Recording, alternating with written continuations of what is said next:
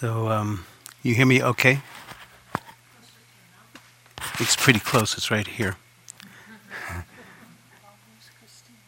I don't know. In mercy. So, can you hear? Yeah, it's okay? Okay, we'll do our best. And I'd like to just start with a reading from Patrick Overton. It says, "When I come to the edge of all the light that I know, and I step off into the darkness of the unknown, I will trust one of two things to happen. That I will find something to stand upon, or I will be taught to fly. When I come to the edge of all that I know and I step out into the unknown, I will trust one of two things to happen, that I will find some firm ground to stand upon, or I will be taught to fly." It's a beautiful way of trusting the unknown, trusting what's unfolding. So I want to thank you for your practice, another full day of practice, and you might feel a little bit different than you did on the first day. Just before, this last sit, just listening to those crickets, it's just like such a beautiful melody. The simple things of life, the simple things. Some years ago, I was listening on NPR, and evidently somewhere out in the Midwest, there's a children's toy museum, and they were commemorating on this one day. It was a story about the stick. And they were honoring the stick. And the stick has been around for thousands of years. It's such a great, the key, you don't need these gadgets like a stick and sand and water, a tree, the natural world. So here we are in this incredible place, in this natural world. So nourishing. Yeah, I love it. They commemorated the stick. It finally got its due place. This morning, someone asked about, can you add parts? Can you make a new list to the 32? And so it reminded me of there's a poet in Santa Cruz. Her name is Wendy Yen, and she sits at the Zen Center. And when she heard about this 32 parts of the body, I think she was inspired to write her own list. So I'm going to read it to you. It's called the 110 Functions of the Body. So you ready? It's kind of like a rap. Inhaling, exhaling, smelling, coughing, sniffing, sneezing, hungering, thirsting, licking, sucking, tasting, biting, chewing, salivating, spitting, lubricating, swallowing, belching, hiccuping, vomiting, transporting, digesting, selecting, absorbing, storing, burning, building, copying, creating, destroying, cramping, flatulating, defecating, pumping, distributing, filtering, excreting, holding, urinating, listening, seeing, blinking, dilating, crying, speaking, humming, singing, screaming, whispering, smiling, frowning, laughing, upholding, anchoring, propriocepting, sitting, standing, balancing, walking, running, jumping, dancing, hugging, tensing, relaxing, contracting, stretching, trembling, enclosing, excluding, warming, shivering, cooling, sweating, itching, scratching, shedding, moving, touching, feeling, engorging, climaxing, sleeping, snoring, dreaming, waking, menstruating, conceiving, bearing, birthing, suckling, growing, fatiguing, breaking, aching, ailing, paining, fevering, replenishing, cleansing, hosting, engulfing, killing, collecting, repairing, clotting, blocking, swelling, dying, decaying. Quite a list.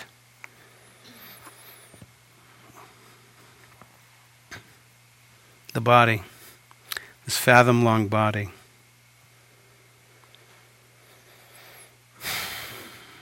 So I want to acknowledge everyone's courage to be here. To me, this working on ourselves and our hearts is some of the most noblest works of the world, and also some of the most difficult. The Buddha once alleged that it's easier to conquer 1,000 soldiers in battle than it is to tame one's mind. And so I bow to you, being here, turning in,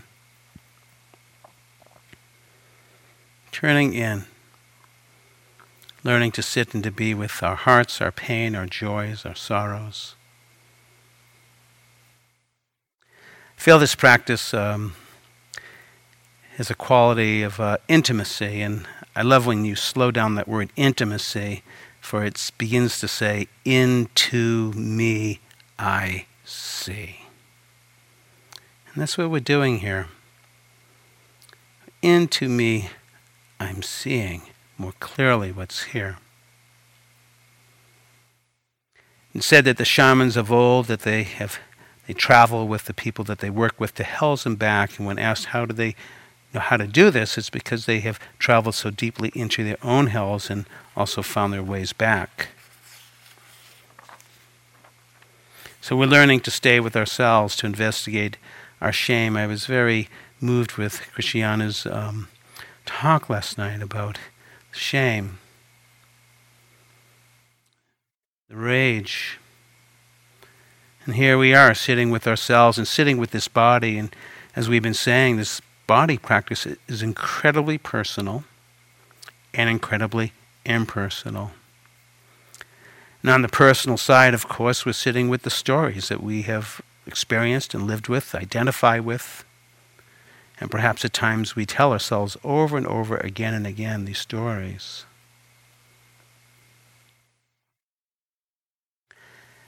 And in our practice, we're learning to turn into them. In some ways, meditation is like, particularly insight, mindfulness meditation is like getting a shot of truth serum, and we walk into a hall of mirrors and it stars me, myself, and I. Ay, ay, ay. We see the good, the bad, the 10,000 joys and sorrows. It's so ironic because if you look around here, it's a very pastoral and very beautiful place, Spirit Rock. So it's pastoral on one hand, but sitting inside, it's sometimes the view is not quite pastoral. Sitting with our shame, sitting with our fear, sitting with our pain, with our grief, our sadness. At one point in my life, I lived in a Buddhist monastery for many years, and I used to give the monastery a nickname. I called it the shit accelerator, because this sitting with ourselves is not for the faint of heart. And there's an idea of romantic, redwood forest, beautiful things. Well, come and stay here for a week or two, and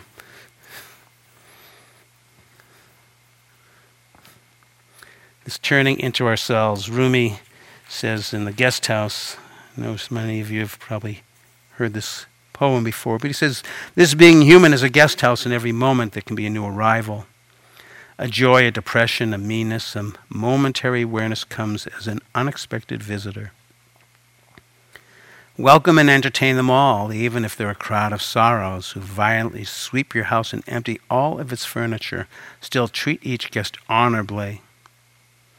It may be clearing you for some new delights, the dark thought, the shame, the malice. Meet them at the door and invite them in. That's a pretty radical invitation. Meet them at the door and invite them in. And this is pretty rare in the world, this inviting them in. And perhaps most of the ways of the world is to turn away. There's to me, a very haunting observation by St. Augustine that I'd like to read to you. And it was written in the year 399. That's a long time ago, 399. He says, people travel to wonder at the height of the mountains and at the huge waves of the seas. People wonder at the long courses of the rivers, at the vastness of the ocean and stars, and then they walk right past themselves without ever wondering. Walking right past themselves without ever wondering, and we're really not doing that.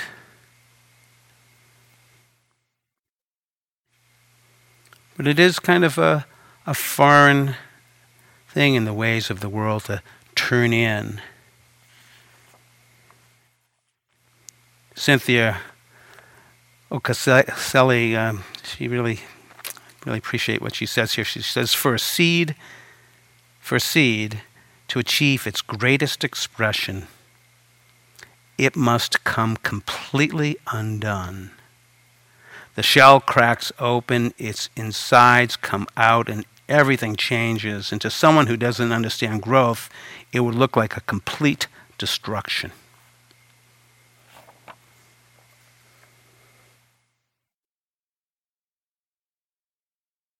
It's turning in. And the turning in is fed, perhaps, and it's been for me in my own life, is this love of truth, of wanting to know what's here.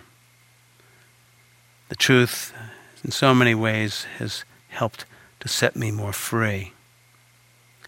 And I really want to invite us all to become curious, to investigate whatever it is, from a sadness to a rage, to a joy, to a piece of shame, to get curious, to investigate. The teachings in the Dharma invite us again and again to see for ourselves with our own experience. In Pali, it's ehi pasiko, to see for yourself with your own experience. I love that part of this practice, this invitation for us to use our own investigation to see what makes sense, what is true. Even the Buddha in the Kalama Sutta says, don't believe the teacher because the teacher says so, don't believe the books because the books say so, don't believe by hearsay. See for yourself with your own direct experience.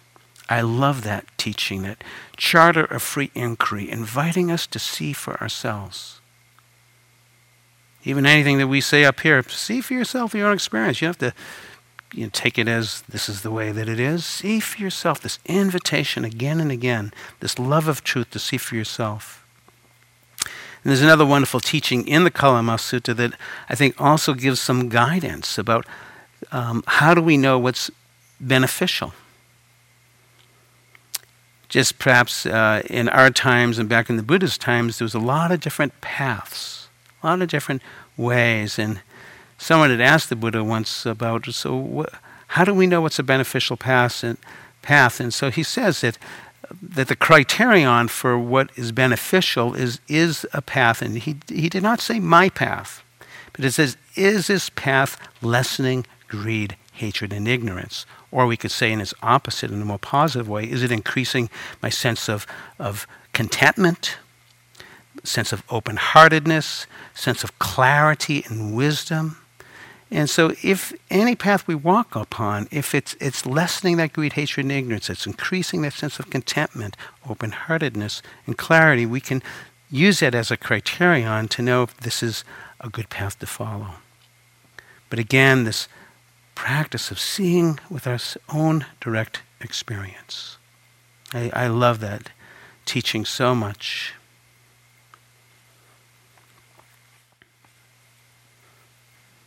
So I thank you so much for practicing with these 32 parts. And, some of you here, I know this is your first retreat or first time, you've taken other retreats but never taken the 32 parts of the body retreat. And, to be very honest, it's very rare to be exposed to these practices and practice them. And so I thank you for coming. And for those of you that feel a real resonance with this practice, there's actually on that handout that has the chants of the parts, there's also, if you read in the introduction, there's a couple of paragraphs. There's a website that's devoted to the 32 parts called 32parts.com. And it's all free. And I'm not trying to make a sales pitch here, but just to let you know that it actually has a lot of the different information that we've shared, the definitions of the parts, and there's actually audio guidance of doing this practice. And the traditional practice actually takes 33 weeks or 8 months. And actually at Insight Santa Cruz, where I practice and live in Santa Cruz, we're starting our 13th year of doing the 8-month, 33-week practice. And, when I first started, I didn't know if anybody would show up. But, Yeah, people do. And so, it's kind of a zigzaggy of a practice. Like the first week is head, hair, body, hair, nails, teeth, skin. The second week is skin, teeth, nails, body, hair, head, hair. The third week is head, hair, body, hair, nails, teeth, skin, teeth, nails, body, hair, head, hair. So it's zigzagging. So it actually takes 33 weeks to do the whole caboodle. So there's actually even instructions on how to do the 33 weeks if you like. And the methods that we've been teaching you come from the Dharma, from the Buddhist teachings, and this was also taught to me by my teacher, Tungpulu Toya Kabayi Seropea, which means the world peace forest ghost mountain teacher. And so it's very traditional that we've been doing it in this methodical manner of these learning it verbally, then that sets the tone for knowing it mentally, then knowing the color, the shape, the direction, the location, and so forth. And then, so that's sort of the map of where to go to find the part. And then there's the definitions and the functions that help us to understand what it actually is. But it's much more than just a reading of a dictionary. It's more of, as we sense into the body, as you're also experiencing, what does it evoke? And again, it can evoke the sense of the personal stories of our lives, but also the very impersonal aspects. This body's just doing what it does. There's another teaching with the 32 parts, just like there's this called the sevenfold skill in learning. There's the tenfold skill in learning. So it's very kind of interesting, older English language. But I just want to maybe touch upon some of these other aspects because this can apply to our practice. And so at first it's supporting us to follow the body parts in the specific order so that we can develop our concentration, not to go too quickly, not to go too slowly. To help to work with steadying the mind when it's wandering, to bring it back. Staying with the practice, penetrating into the true nature of the body.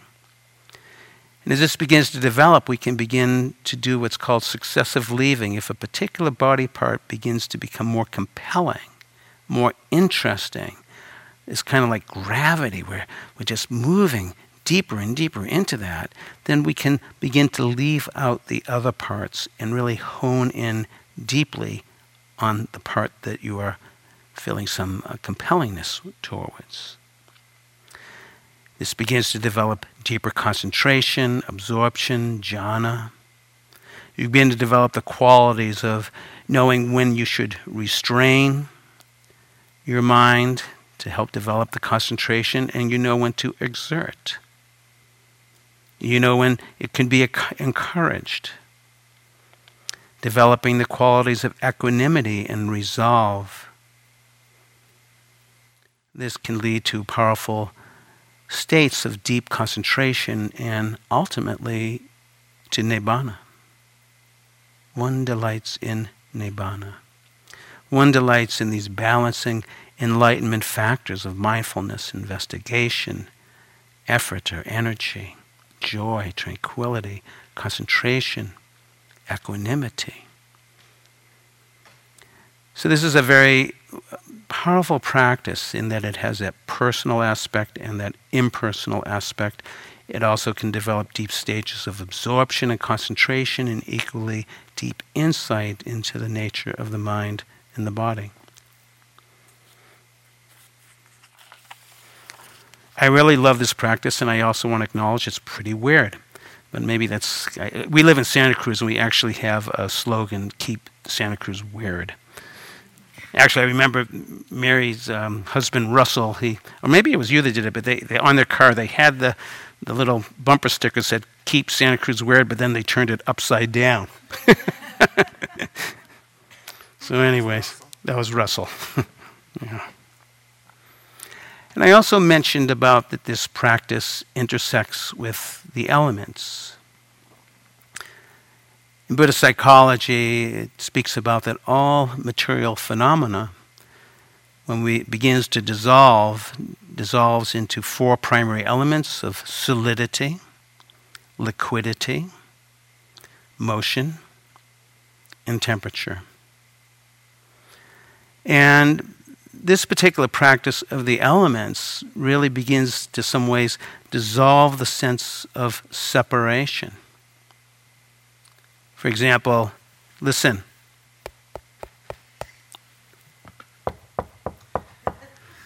Solidity. The sense of separation begins to dissolve as we begin to reflect upon the solid elements of the body, the teeth, the bones, the hardness, the weight. We begin to also experience the liquidity, the saliva, the perspiration, the blood. Just like there's the liquid parts within the body, there's the liquid parts in the natural world. The sense of motion of the breath in, the breath out, the movement of digestion, circulation, all aspects of motion found in the body and found in the natural world. Then, of course, this body that is filled with solids and liquids in motion, there's a sense of temperature that begins to arise in the body. The caloric element, and just like found in the body is the element of temperature, so too found in the natural world. And in doing these practices, the sense of being separate begins to dissolve. Albert Einstein, known as, of course, a great physicist, and I would say a mystic and a wise being, he says, quote unquote, that separation is an optical delusion of consciousness. This is coming from the place that we're all made of atoms, and these atoms, of course, they come from the exploding stars, make up the body. Remember one time, Ramana Maharshi, one of the great saints of India in the last century, and he was dying of cancer, and some of his students were evidently saying to him, "Please don't go, Maharaj, please don't go." And evidently he looked at them in astonishment and said, "Where am I going? I ain't going anywhere." I would love to be able to feel that when I'm dying. I ain't going anywhere. I'm here, I'm everywhere. So Anne Alexander Bingham, she writes, "To know that the atoms of my body will remain, and to think of them rising through the roots of a great oak, to live in leaves and branches and twigs, perhaps to feed a crimson peony or a blue iris or a broccoli, or perhaps these atoms rest on the water that freeze and thaw with the seasons. Some of these atoms might become a bit of a fluff on the wing of a chickadee, to feel the breeze and know the support of air, and some might drift up and up and up into space. Stardust returning from whence it came. It is enough to know that so long as there is a universe, I am a part of it. So long as there is a universe, I am a part of it." And the practice of the elements begin to dissolve that sense of separation. We get in touch with the solids in the body, the liquids, the motion, the temperature, and also the reflection of that they're also found in the natural world, and the borders begin to dissolve. Even just now, just for a few moments, you could experience a little bit of these elements just in the nostrils area, and as you breathe in and breathe out, you might feel there's a slight sense of contact, the touch of the air in the inner nostril, the tip of the nose, the upper lip. That point of contact is the element of solidity. So you can take a few breaths and just feel that point of contact of solidity.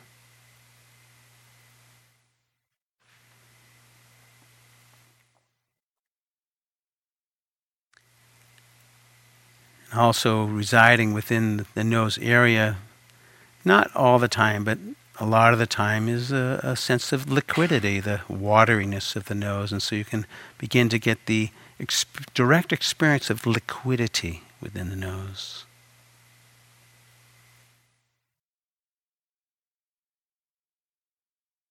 Sense of moisture, wetness.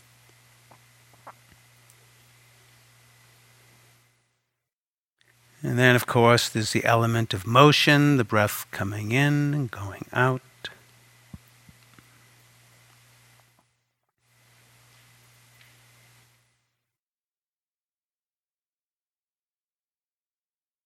And then the element of temperature. You might just want to point that as you breathe in, you can feel the temperature of the air. It might feel a little cooler, and then it circulates in this 98.6 degree mind-body organism. And as you breathe out, that air is a little bit warmer. So you have the element of temperature right there.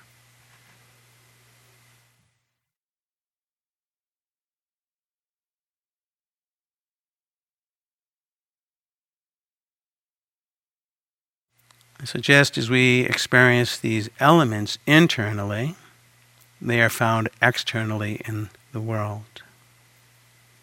The elements. And of course, all of these body parts are made of solids, liquids, motion, and temperature as well.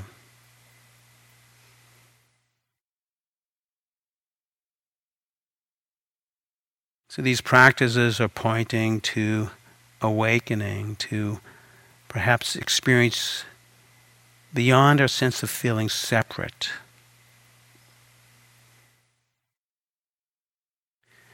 And our practice to awaken is to look perhaps at our beliefs about being separate.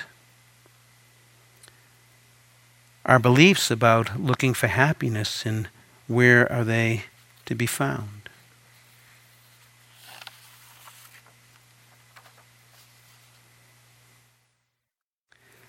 So we practice the 32 parts and the elements to help support awakening. And again, this awakening is awakening in the dissolving of greed, hatred, and ignorance, or the growth of contentment, open-heartedness, the clarity of the understanding of suffering, its causes, and the path to freedom. For it's said in the Dharma that there's no fire hotter than grasping. There's no ice colder than hatred. There's no fog thicker than ignorance. So I'd like to share with you a little bit of the continuation of the story of Siddhartha Gautama after he left the palace. I introduced it on the first night. So having left the palace, he began to practice meditation with different meditation teachers of his day, and he was a very earnest student and sincere and a good student, and he fairly quickly learned these meditative practices. And at the time in northern India, the main practices were absorption, jhana and pali. These are very powerful states of concentration where you become at one with the object, become unified, producing great levels of tranquility, serenity, calmness, one-pointedness. And Siddhartha Gautama was very adept in being able to develop these states of meditation, so much so that when he would study with a teacher, the teacher would say, "You've learned everything that I've learned, and now you can come sit with me and we'll teach others." And Siddhartha realized that, yes, he could calm his mind down, but still didn't understand about aging, illness, and death. So he traveled from teacher to teacher and mastered whatever these teachers taught him, and still did not understand what is this life. Yes, he could calm himself down, but that understanding wasn't fully there. And then he heard that perhaps it's through the punishment of the body, self-mortification, through the punishing of the body, one can awaken. And so he practiced very severely these self-mortification practices, one in particular where he decreased his food intake gradually to 1 grain of rice a day. He kept at it for quite a long time till his body began to ail, becoming malnourished, becoming on the brink of collapsing and most likely dying, and him recognizing in a very skeletal way. It says you could put his hand on his belly and feel his tailbone just about. And he realized that the futility of this punishing of the body, and left a small group of ascetics that he was practicing with and began to take in food to nourish his body. He wandered to a tree that he took a resolve that he was going to stay there, that he had been to so many different teachers, so many different teachings, and that it was time for him to see for himself with his own experience, to sit underneath this tree and practice till his skin falls off his body. He took this powerful resolve to just stay here.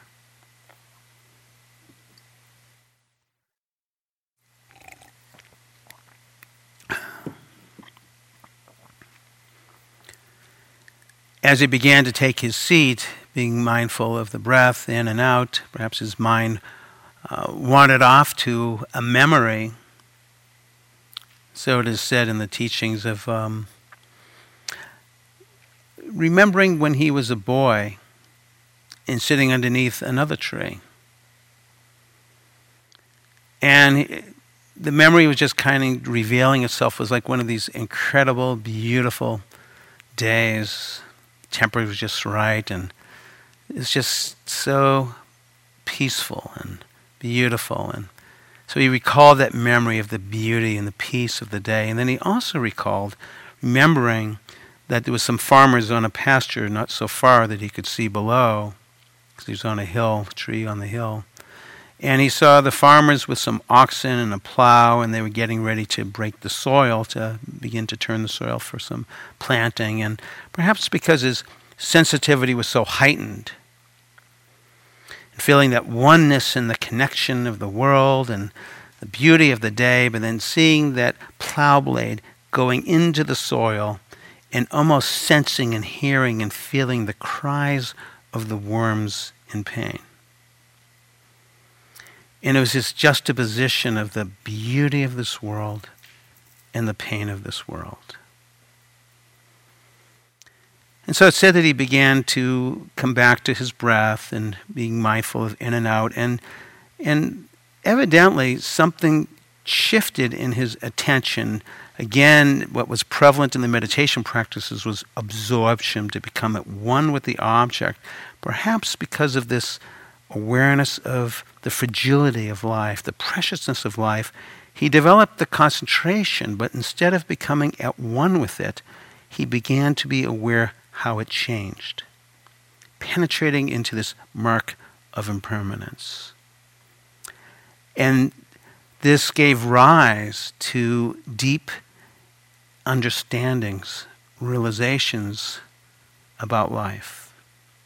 These became known as what's called the Four Noble Truths, but we could really say also they're just really profound realizations about life. And the first is the real sobering and humbling and deep recognition that there is indeed suffering or pain or dissatisfactoriness. In our English language, we have a lot of different words for this. There's anguish, anxiety, affliction, dissatisfaction, discomfort, discontentment, frustration, misery, sorrow, stress, suffering. It goes on. I think we all know about that. But it was a powerful realization for Siddhartha to begin to recognize, indeed, there is suffering. Yes, there also is the joys of the world, not to negate them, but there also is this sense of suffering. Then again, what brought him onto this path was a recognition that there's aging, there's illness, there's death, that none of us can escape from. So there's this sobering recognition of suffering in life, dissatisfactoriness in life. And then he began to turn his attention towards causes. And what arose within him was a realization that the deepest cause is ignorance, not seeing clearly, not understanding what's really here. My teacher, Tampulu Sero, used to say that the midnight is dark and the new moon is dark, the thickness of the forest is dark, but darkest of all is ignorance, unawareness, not understanding. And it's through the understanding that we can begin to break the cycle. He used to say, if you know, it will break. If you don't know, you go around and around and around. This is actually the short version of dependent origination, these laws of causality, that if we know, we can break the cycle. If we don't know, we spin around. So there's this deep understanding of that what fuels a sense of suffering is our not understanding, our ignorance, our unawareness. And then from that, it may give rise to a sense of craving, the sense of looking and trying to find some happiness outside of ourselves.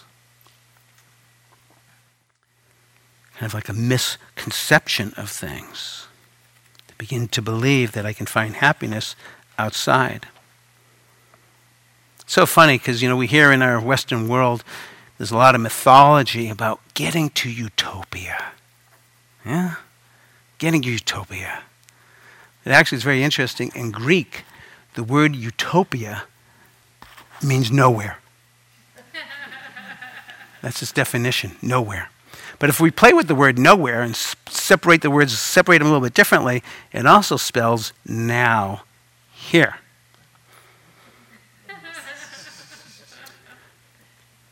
But I want to just honor for all of us as human beings our desires to want to be happy, to feel good. Actually, the word for desire in Latin is desiderare, and its root is desidious, like from the stars, what the stars will bring.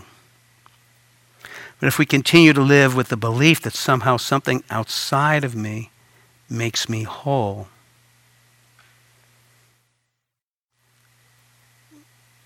we may not be able to potentially find what we're searching for, and this misunderstanding tricks us. Because these types of cravings that make us feel good do make us feel good. So we want more. There are things that make us feel good, and perhaps this is the root of our addiction, because it feels so good, we want more and more. And I want to also just say that I don't want to say that in Buddhist psychology that we are considering craving to be morally wrong. It's not a sin.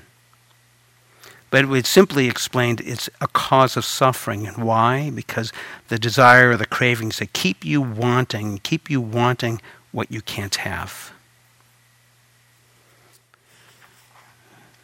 Once looked up in the dictionary of the words desire and craving, and it's this yearning, this craving, this hungering for, this thirsting for.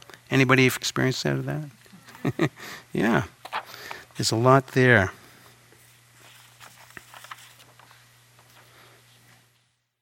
So due to these misconceptions and belief, the belief that perhaps we find these things outside of us, this gives rise to great unease.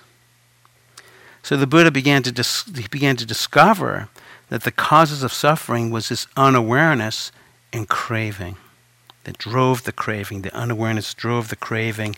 And there's a beautiful translation of the Noble Truth of Craving from Ajahn Amaro. And he says that the noble truth of the cause of suffering is craving, and it's craving that is compelling and intoxicating. And it causes us to be born into things again and again, ever seeking delight now here and now there, namely the craving for sensual delight, the craving to be something, and the craving to feel nothing. Has anybody ever felt a craving that is compelling and intoxicating? I certainly have. Yeah. To be honest, when I look at my cravings, I love losing myself into pleasure. I would just like to live there forever. Losing myself into pleasure. It's like, ugh. But it doesn't. I can't. No matter how much I try, I can't get it. So that sensual delight, to feel good, to lose ourselves in it, feels so good, I want more. That's its operative. Eros, libidinal, desire, instinctual, to feel good. So many different ways that we can feel good. Of course, there's sex and food and sensual delights of all kinds. But they don't last. I remember one time eating my favorite vegan ice cream, and I was like lost into pleasure. It was just, as an example, just losing myself into pleasure. And it was just so wonderful. I was just so happy. Everything was just wonderful. And then all of a sudden I noticed there was one bite left. And then I thought to myself, what am I going to do in my life? I'm going to have to get another bowl. I saw that one. I didn't get it. But it's like that moment of just so much lost into pleasure and then realizing it's gone. And then the yearning to want something again. Or you watch your favorite television show and the season ends and you got to wait till September. What are you going to do with your life now?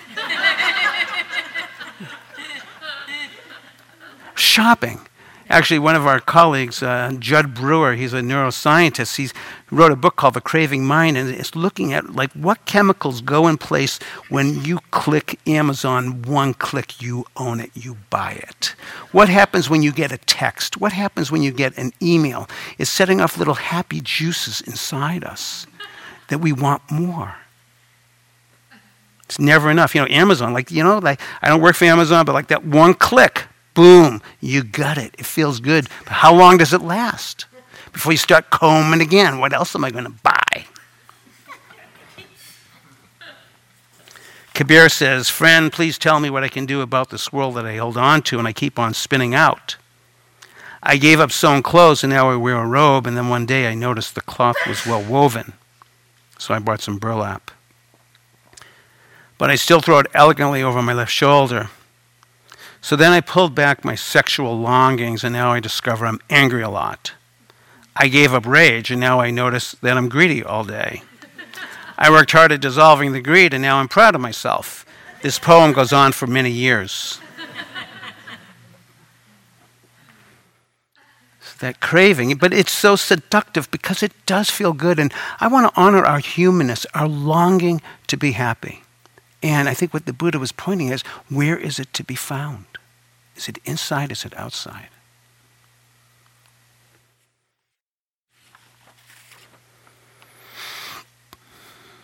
The second is the craving to be someone, narcissism, the superego. Born out of a sense of insecurity and that I am dependent upon you and your approval, your validation, your acknowledgement that I am okay. This is a big one. And it also, to say very honestly, it's very important that we are seen and honored. But perhaps if we've lost that sense of sovereignty and we've been shamed and made to feel so small, and we have this belief that the only way that we can feel whole again is through someone outside of us approving us, then we are dependent upon someone outside of us. Spent some time in South Africa, and they have a very beautiful phrase called Ubuntu. And Ubuntu is when two people come together, there's this knowing of like, I see you, to one person, and then the person that's being seen, I am here. So the importance of that being seen and being connected is so important. But if we begin to have that sense of looking outside of ourselves for approval, it can be very painful. And how much of the time have we left ourselves for another? This wanting to be liked, it's big. I trust many of us want to be liked, and that's human and good. And, if we're lucky enough to have parents that help support our sovereignty so that we could begin to grow in confidence, we begin to have that inner knowing of our own beautiful nature. But if we were smashed and made to feel small, I have a friend of mine that grew up in a very difficult situation. His mother took her life. His father was a retired military commander, and there was 4 boys. They were very tall, kind of awkward. Particularly my friend was very awkward in the small apartment. And so his father used to call him a name. You probably heard of the children's story, King Midas, everything you touch turns to gold. Well, his name was King Minos. Everything you touch breaks. You can feel that right in the belly. Imagine just being brought up in that way. Or I was working with a woman in Denmark last year, and she was saying that, my mother said to me, ever since I can ever remember, I wish I didn't have you. These are very powerful messages that we get in our lives that feed that sense of shame, insecurity.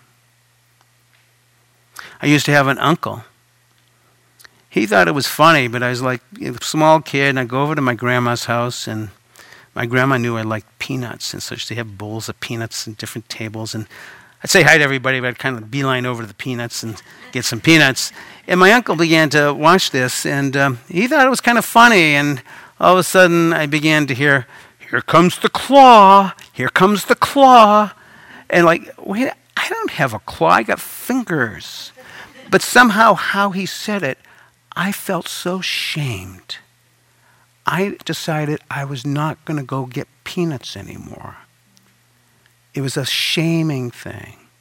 How many of us inadvertently in our development, when we're still developing our sense of self, we begin to get diminished. We lose our sovereignty. And when you think about it, when we're infants, we are fully sovereign. We don't really care what other people think. Yes, we're dependent on, Christiane was talking about, if we're being loved and we get food and so forth, but often babies really don't care about approval. I could have a baby sitting right here next to me, and if it decided to have a big bowel movement right now, it'll just do it. And it don't really care whether you're there or not, if it wants to fart, burp, throw up, yell, laugh. Baby's just being baby, because that's what baby does. And there's a certain type of beauty of their sovereignty. They're so themselves. And in time, in our development, in this development of our ego, our sense of self, we begin to lose that sense of self, that sense of sovereignty. And perhaps we begin to identify perhaps it's the money that I have in the bank, or what my body looks like, or the job I have, or the education I did, or what I did that somehow that I win to get friends. I remember growing up, I was not that popular of a kid, and I saw that the cool kids all got low grades, so I decided to get low grades just so that I could be accepted. Still didn't work. But that craving, that desire to be loved, to be seen, is very human. And if we don't know that for ourselves, what happens? That sense of being liked is important. And again, where do we find that? It's so funny. I use Facebook from time to time, and I think I wrote something, and you know how they check off like. Anybody use Facebook, or am I the only one? I don't work for Facebook. But, okay, I know you do. Some of you. And anyways, so I was getting these likes about something, and I noticed one time it was at 199. And I realized, I saw in my mind, I wanted 200. What the hell's 200 going to do? Is that going to be finally it? That then I can finally be okay with myself? And of course it wasn't enough, because then I wanted 201. Actually, I told the story once in a meditation retreat, actually a few times. And so some people have written me notes. This is a forever like to Bob. So I got a forever like, but that wasn't enough because I needed 2. So will you believe it? I got another like. It says card number 2 like, and then I even got a third infinite like. But you know what? Even an infinite like is not enough because I want 2 infinite likes. Mary Grace says maybe I'll get one tonight if I'm lucky. I don't need it, but it's just like we can see that in ourselves. But again, it's that yearning for into me I see, the yearning for happiness. That's human, and I want to validate that Where is it to be found? I think this is what the Buddha was really looking at. So sometimes we leave ourselves and we try to be someone else, but you know what? Everyone else is actually taken, and the only one that is not taken is ourselves.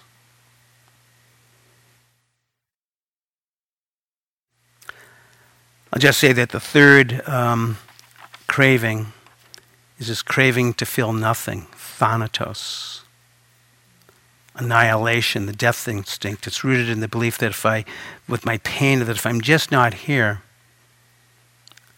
I don't have to feel it.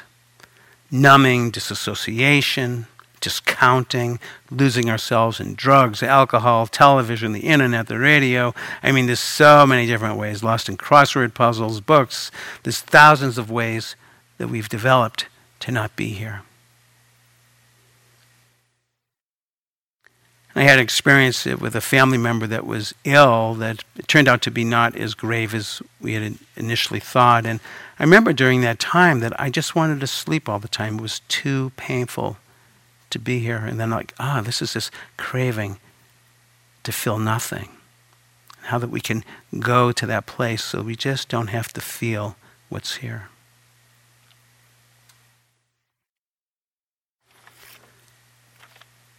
So this quest for happiness, is it to be found inside or to be found outside? And I think to me this is some of the most powerful realizations of the Buddha. And to begin to see that this sense of self that is made of these stories developed early in life, and to begin to see through them. Begin to see that these stories that I've identified with, and there's good reasons why we have identified with the stories that we have, because we experience them, but that becomes the whole reality, and we don't see anything else but those stories, and repeat them again to ourselves again and again. But through this practice of awareness, we can begin to see these stories. And to me, this is the most profound teaching of the Dharma, is beginning to see through these stories that have enslaved us. And it begins with this practice of awareness, that we can begin to see what we're telling ourselves. I just want to read one other thing that points to this.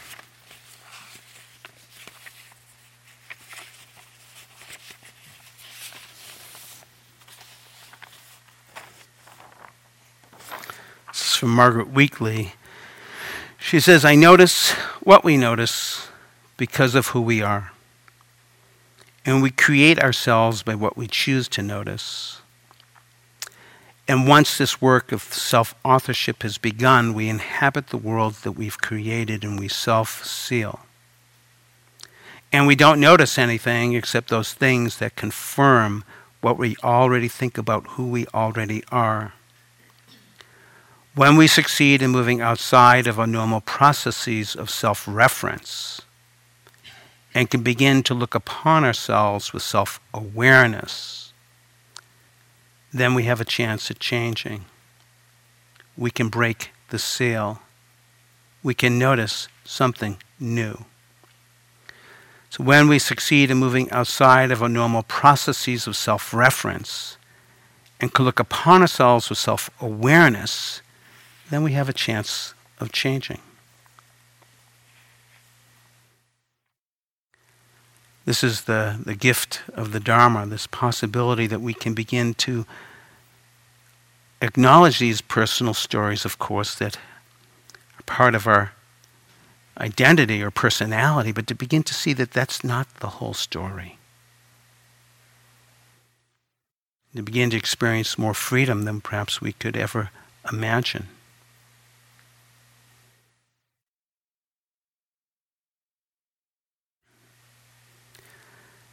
You know, we came from a place of being connected. We grew up in a womb. We were connected with mother. We were fed. We were taken care of. And then eventually something happened and we got too big. And we had to get out. And then that powerful moment in our lives when the cord was cut. And that's the beginning of that separation, the cutting of that cord. So perhaps these teachings are leading back to finding our way back home. And is it inside or is it outside?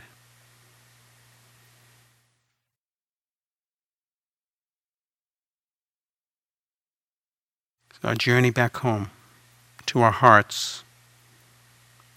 And so let's just end with a little short meditation from my teacher Tampulu Sero.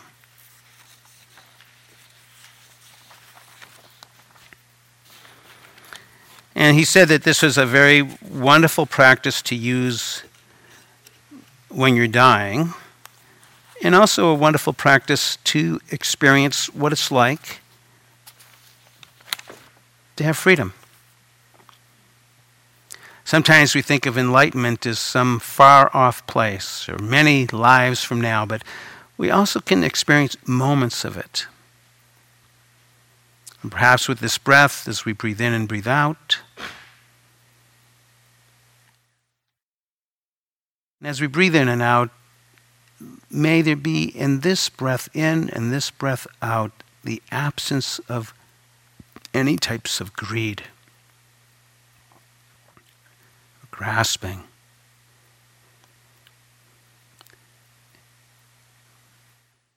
Just to experience it just for a few moments, and in its place, as the greed or the grasping dissolve, what's in its place gives rise to a sense of contentment and ease. It's one of the tastes of freedom, that in this breath in and breath out, the absence of any wanting or greed, and experiencing contentment and ease.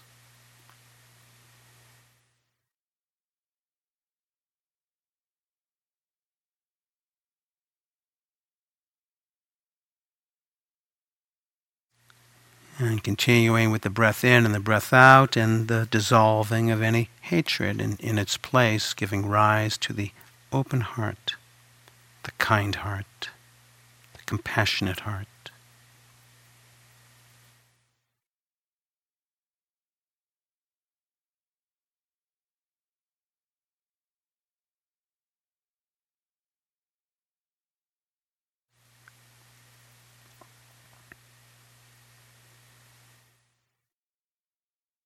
Contented and open-hearted as we breathe in and breathe out. And continuing with the breath in and out, and this understanding, clarity of the causes of suffering and the end of suffering, the ending of greed and hatred, the ending of unawareness, the clarity of the mind and heart as we breathe in and breathe out, contentment, open-heartedness, and awareness.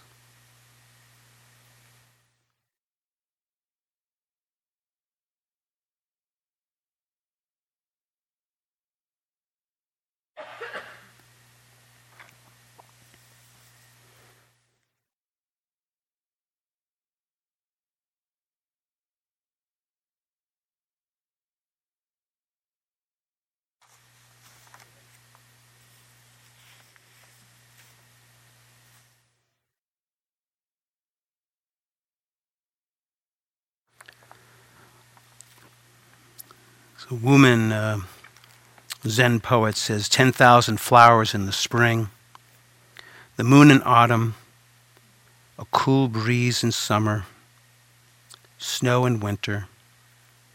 If your mind isn't clouded by unnecessary things, this is the best season of your life.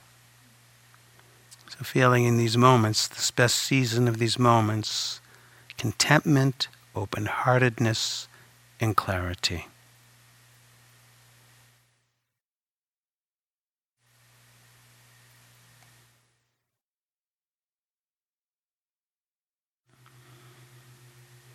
This is the best season of your life.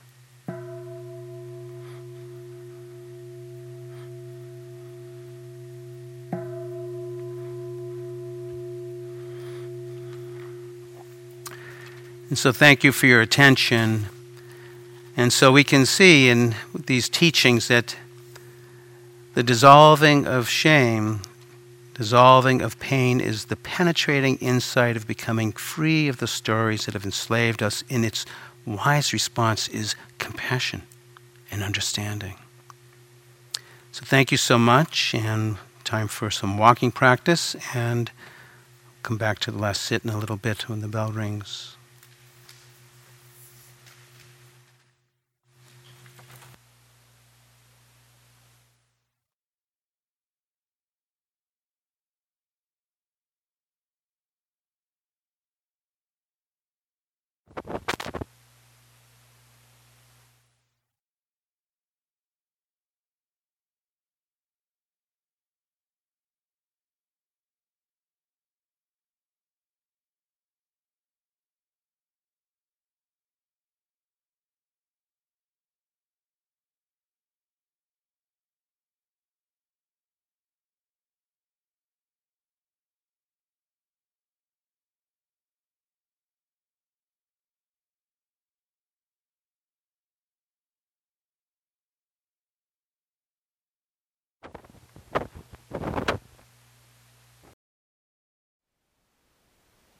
Thank you for listening.